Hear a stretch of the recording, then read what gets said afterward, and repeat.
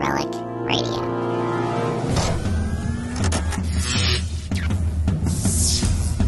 This is Relic Radio Sci-Fi, old-time radio, science fiction stories from RelicRadio.com.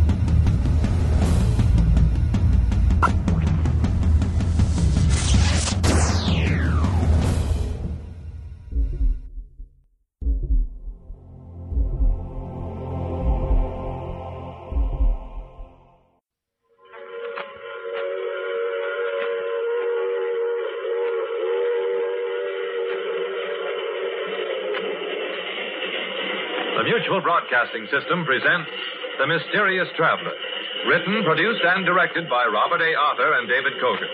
And starring tonight, two of radio's foremost actors, Ralph Bell and Robert Dryden, in The Last Survivor.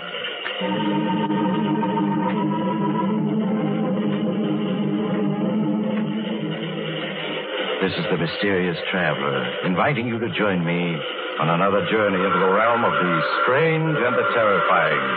I hope you will enjoy the trip, and it will thrill you a little and chill you a little. So settle back, get a good grip on your nerves, and be comfortable, if you can, as we journey into the unknown in the story I call The Last Survivor.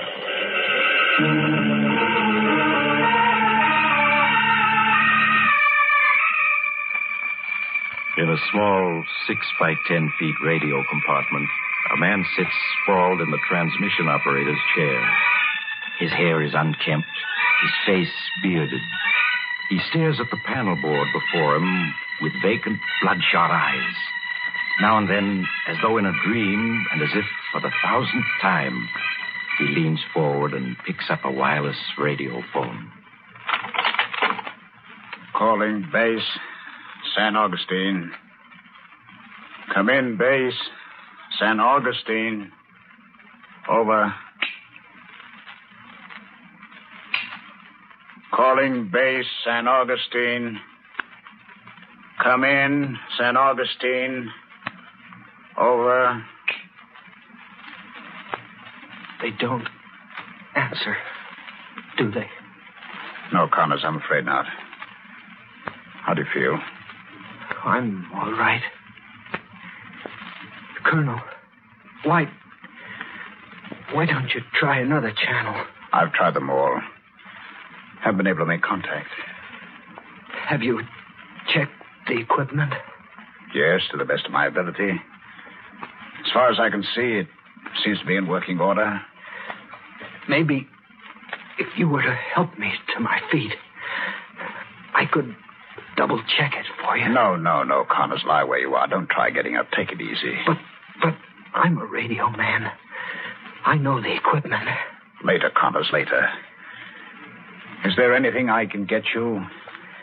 Food, water? No, thank you, Colonel.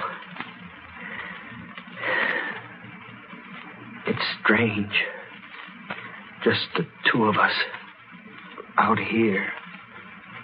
Like this. Yes. What will you do when you're alone, Colonel? Alone? I can't last much longer. Oh, nonsense, Connors. You're going to be all right. You're going to be all right, do you hear? Who are you kidding, Colonel? Me? Or yourself? It's a strange way to end up, isn't it? A strange way to end up?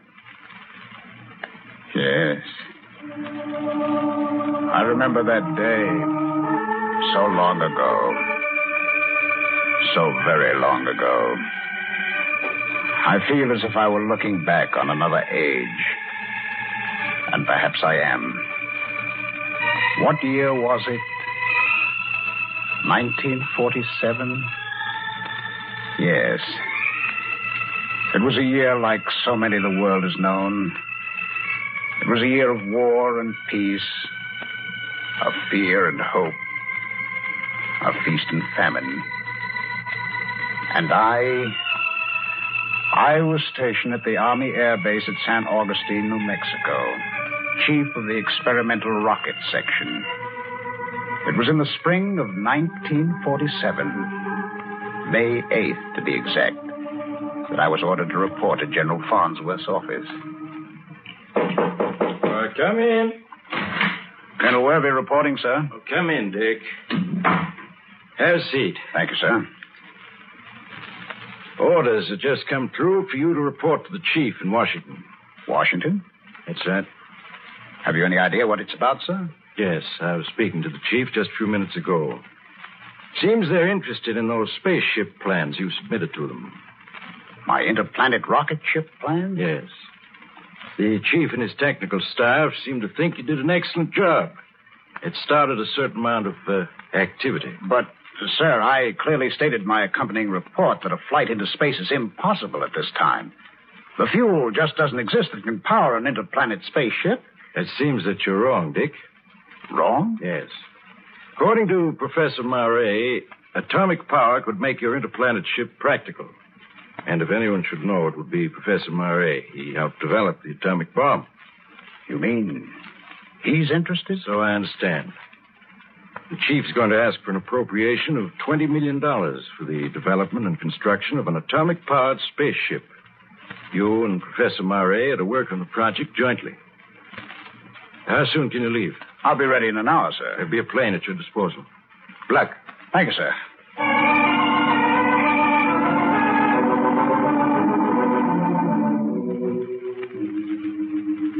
Well, I've looked forward for some time now to meeting you, Colonel. Thank you, Professor Murray.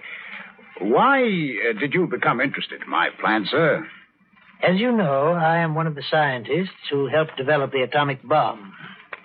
It was a terrible responsibility, and we scientists must answer to a great extent for its use. I'm hoping that through a successful spaceship, mankind will turn to peaceful uses of atomic energy. I understand, sir. I've studied your plans with minute care, and the ship you've blueprinted is a masterpiece of design. Thank you, Professor. Oh, not at all. You deserve praise for your work. Now, as for the fuel problem, I'm convinced atomic energy is the answer. But, Professor, what about the radiation danger, if it were used? We would have to design and construct an engine that would be a complete unit in itself and completely sealed off from the rest of the ship.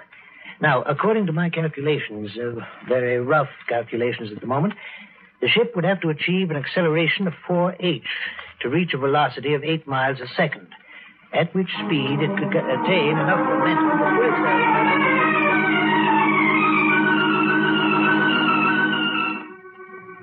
A little over 2 years later, the completed XIP-1 was wheeled from its hangar at San Augustine, New Mexico.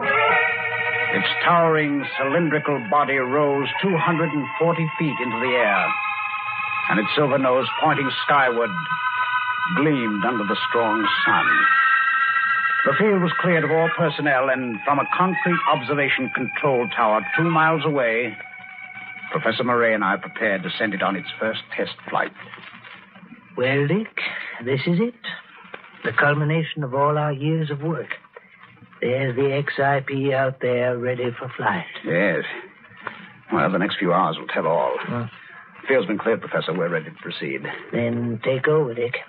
I'll stand by. Keep an eye on the observation radar and control crew. Sound flight warning signal. Sound flight warning signal.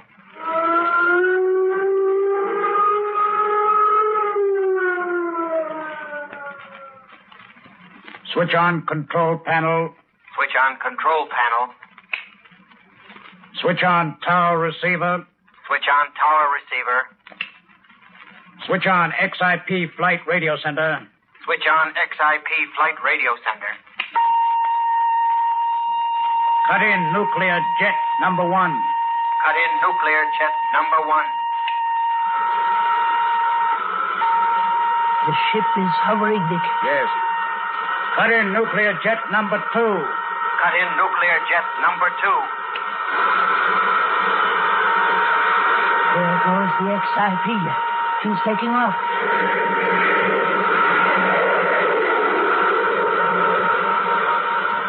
Instrument reading. Rate of flight, 500 miles per hour. Altitude, 1,000 feet. Rate of flight, 2,000 miles per hour. Altitude, 90,000 feet. Rate of altitude, 4,000 miles per hour. Altitude, 200,000. Hour after hour, we traced the flight of the XIP through space. When night came, the ship's flaming tail became visible to the naked eye as it traveled further and further into the infinite. At dawn, after the XIP had flown well over 1 million miles, electronic light signals were sent out to reverse the ship's course and direct it back toward Earth. 12 hours later, the XIP landed safely at the San Augustine base. It was that moment. It was the beginning of a new age. The age of interplanet travel. A year passed, and the XIP made test flight after test flight, flying greater and greater distances on automatic radio instrument control. And finally, the day came when we were ready. Ready to consider the first human flight into space.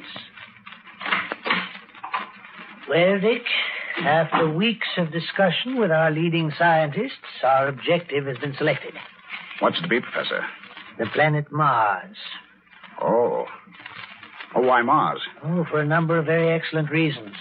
Mars is the closest planet to us. Furthermore, it's the planet that we know the most about, little as that may be.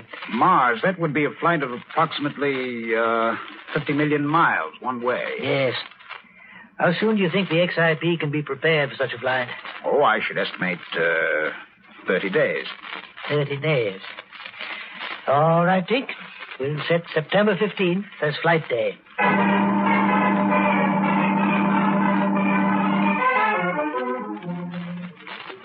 Ready for flight, sir. The crew are at their station. Thank you. Is there anything, Professor, you want to say before we take off? No, Dick.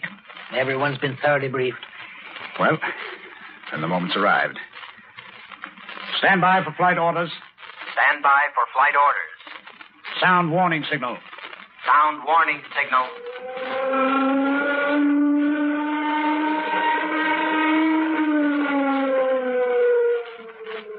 Fasten safety belts.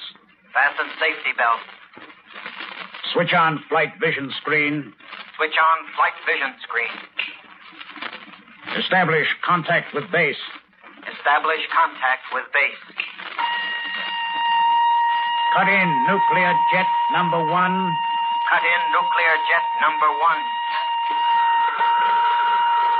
Cut in nuclear jet number 2. Cut in nuclear jet number 2. We're off.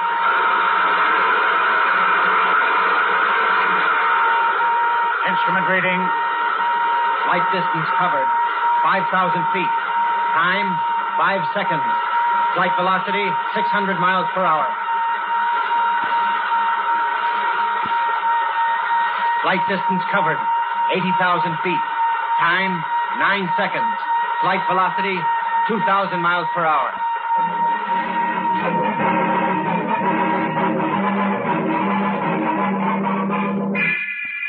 With each passing second, the XIP gained speed, carrying us ever faster towards the edge of the Earth's gravitational field.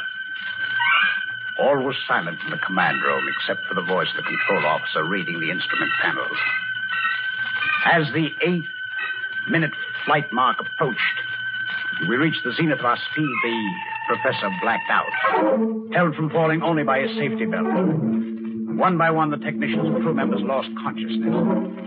And then I, too, found my vision failing, and all became black. When I regained consciousness, I found other members of the crew already recovered and at their stations. The professor was slowly coming to as I got to my feet. Instrument reading. Flight distance covered, 15,000 miles.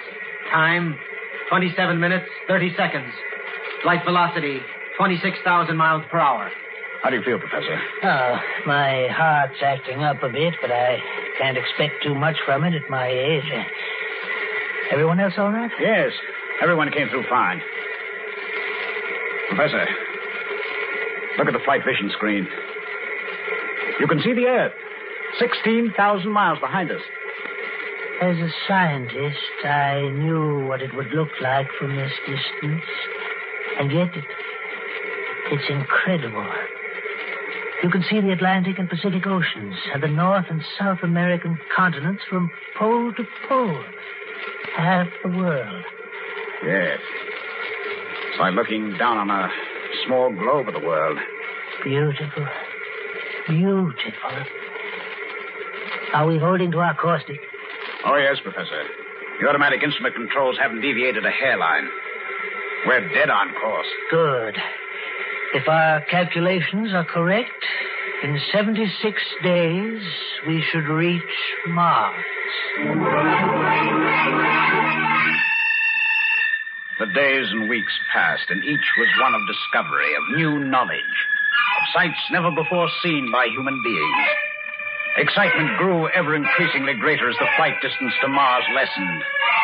Crew members would stand for hours before the flight vision screen, scanning the planet we were bound for. At dawn of the 76th day, we approached Mars. The nuclear jet engines were cut, and as Mars drew us towards her orbit, we prepared to land. Stand by to land on Mars. Attention, crew members. Stand by to land on Mars. How quiet it is. It seems strange not to hear the engines after 76 days. Yes.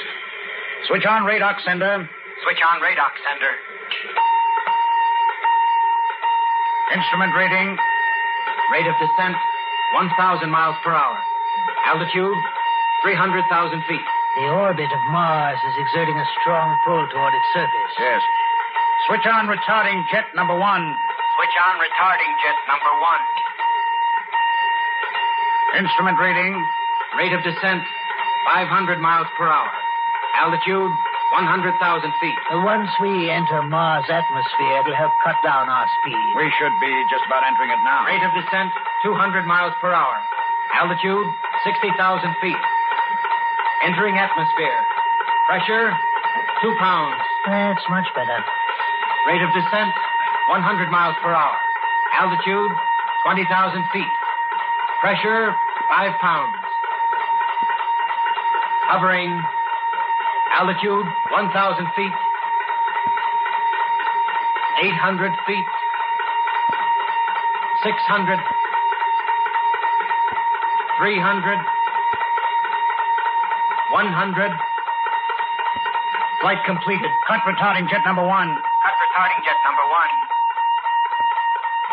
Cut redox sender. Cut redox sender. Well, Professor, we've done it.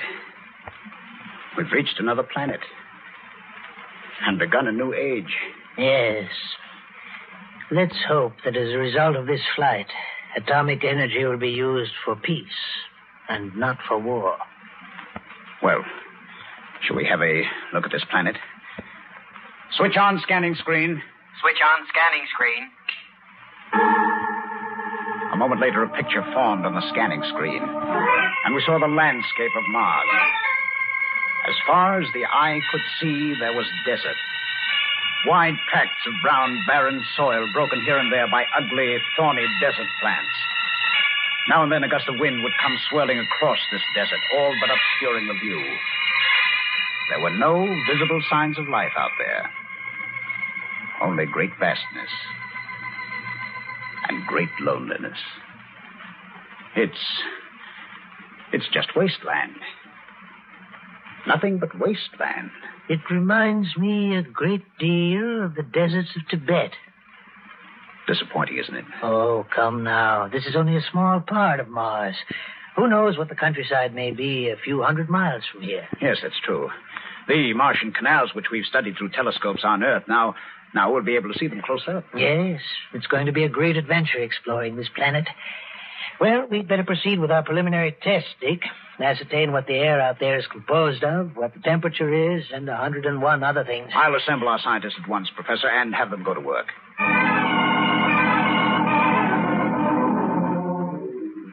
We seem to have accumulated over 1,000 pages of scientific notes almost overnight, Professor. Yes, we've accomplished quite a bit. The air out there is composed of 15% oxygen, 83.7% nitrogen, and traces of other gases. Is that sufficient oxygen for us to live out there? Yes, but you'll find yourself constantly gasping for breath. It'll be necessary to carry along pure oxygen and breathe it in now and then. I see. When may we leave the ship? I suggest we start this afternoon. I'll draw up a list of the equipment we'll need. And... What's that? Our radar alarm. Someone has broken through the radar system. Connors, what zone is this breakthrough from? Zone 5, sir. Zone 5. That means 250 miles away. Connors, can you pick up anything? I can hear something very faintly, sir. Sounds like motors. Motors? Well, it looks as if we've learned something else. Not only is Mars inhabited, but it apparently has a highly developed civilization. Yes. They're in Zone 4 now, sir. I can pick up the sound of motors quite clearly. Zone 4. That means they'll reach us in another 3 minutes. Professor, you've seen my orders. In a situation such as this, I'm to take off and return to Earth. Yes, I know. What a pity to have come so far and have to return now. I know, but those are my orders. We can't risk the XIP and all the knowledge we've gained. Yes, you're right. Zone 3 has been penetrated, sir. Stand by to take off. Attention, crew members. Stand by to take off. Cut off radar system. Cut off radar system. Cut in nuclear jet number 1. Cut in nuclear jet number 1. Cut in nuclear jet number 2. Cut in nuclear jet number 2.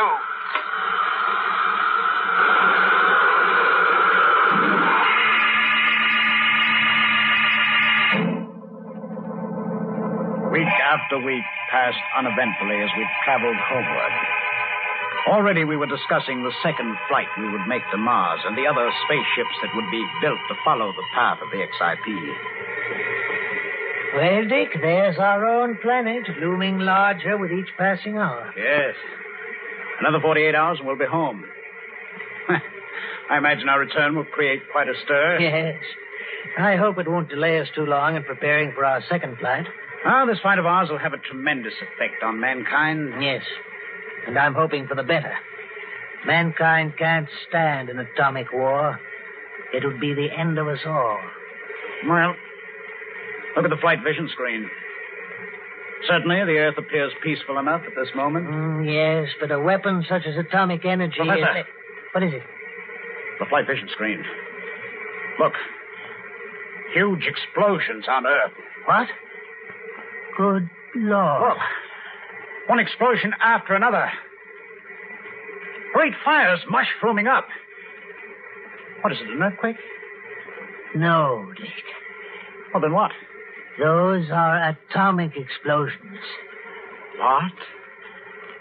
Oh, no, they couldn't be. I was at Los Alamos, Bikini. I've seen atomic explosions before. Connors. Yes, sir. Establish radio contact with San Augustine. Yes, sir. XIP calling base. It's horrible. San Augustine.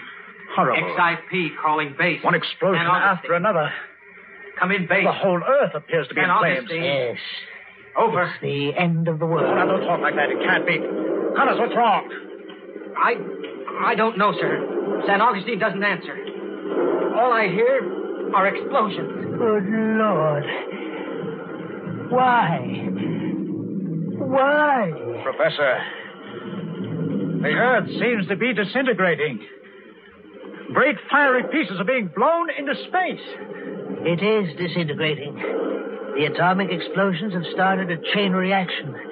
In a few more seconds, the XIP will feel the impact. You mean out here? Yes, even out here. Sound the alarm. All crew members to stations. It's too late, Dick. Nothing can save us. It's the end of the world and us. Any moment now, there'll be a gigantic explosion which will reach...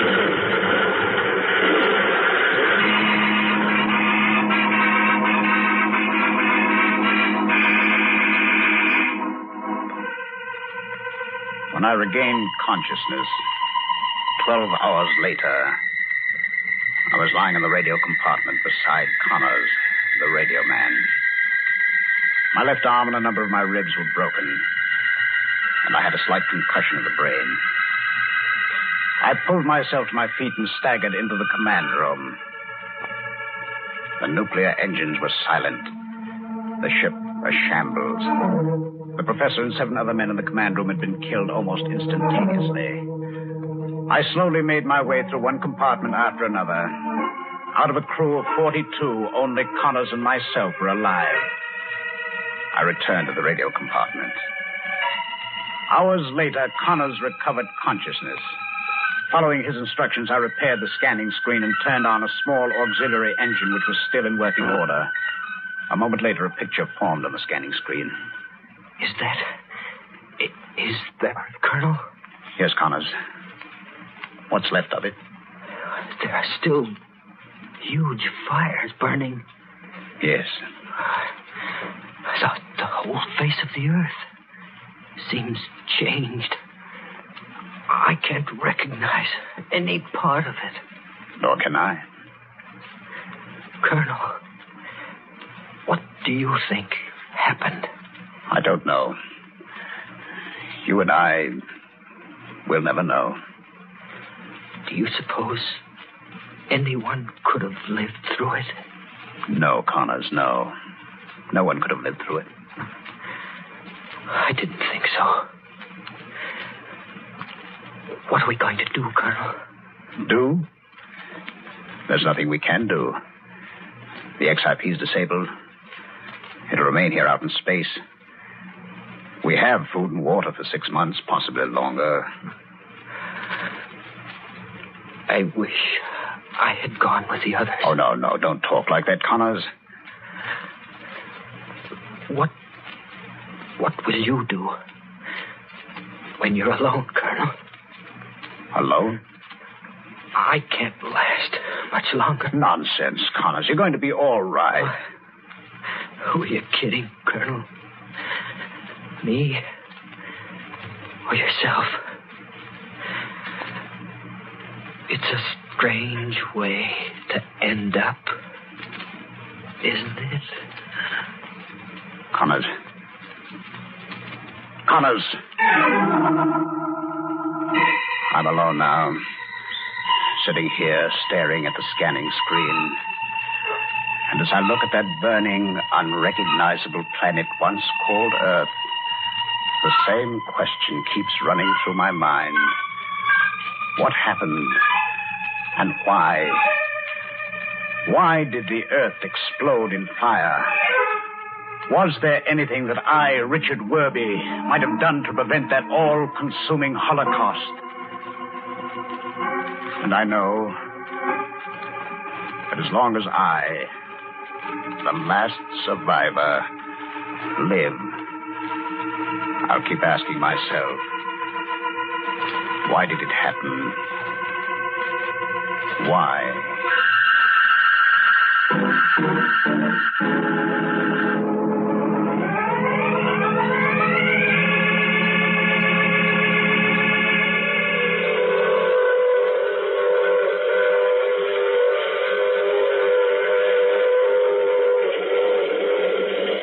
This is the mysterious traveler again.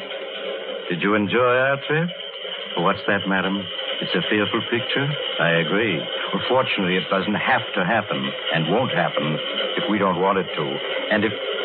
Oh, you have to get off here. I'm sorry. But I'm sure we'll meet again. I take this same train every week at this same time. Listen for The Mysterious Traveler at its new time next Tuesday night at 7. Listen for Secret Missions next week at this time. And now stay tuned for the latest news. This is the Mutual Don Lee Broadcasting System. That's the show for this week, but don't forget there are thousands more like it at relicradio.com. Horror, strange tales, science fiction, crime, all available for free. If you'd like to donate to Relic Radio and help keep it all free, you can do that through the website as well. Visit donate.relicradio.com to find out more and to see the special downloadable sets that are available. My thanks to those who have donated, and thanks for listening today. Talk to you again next week.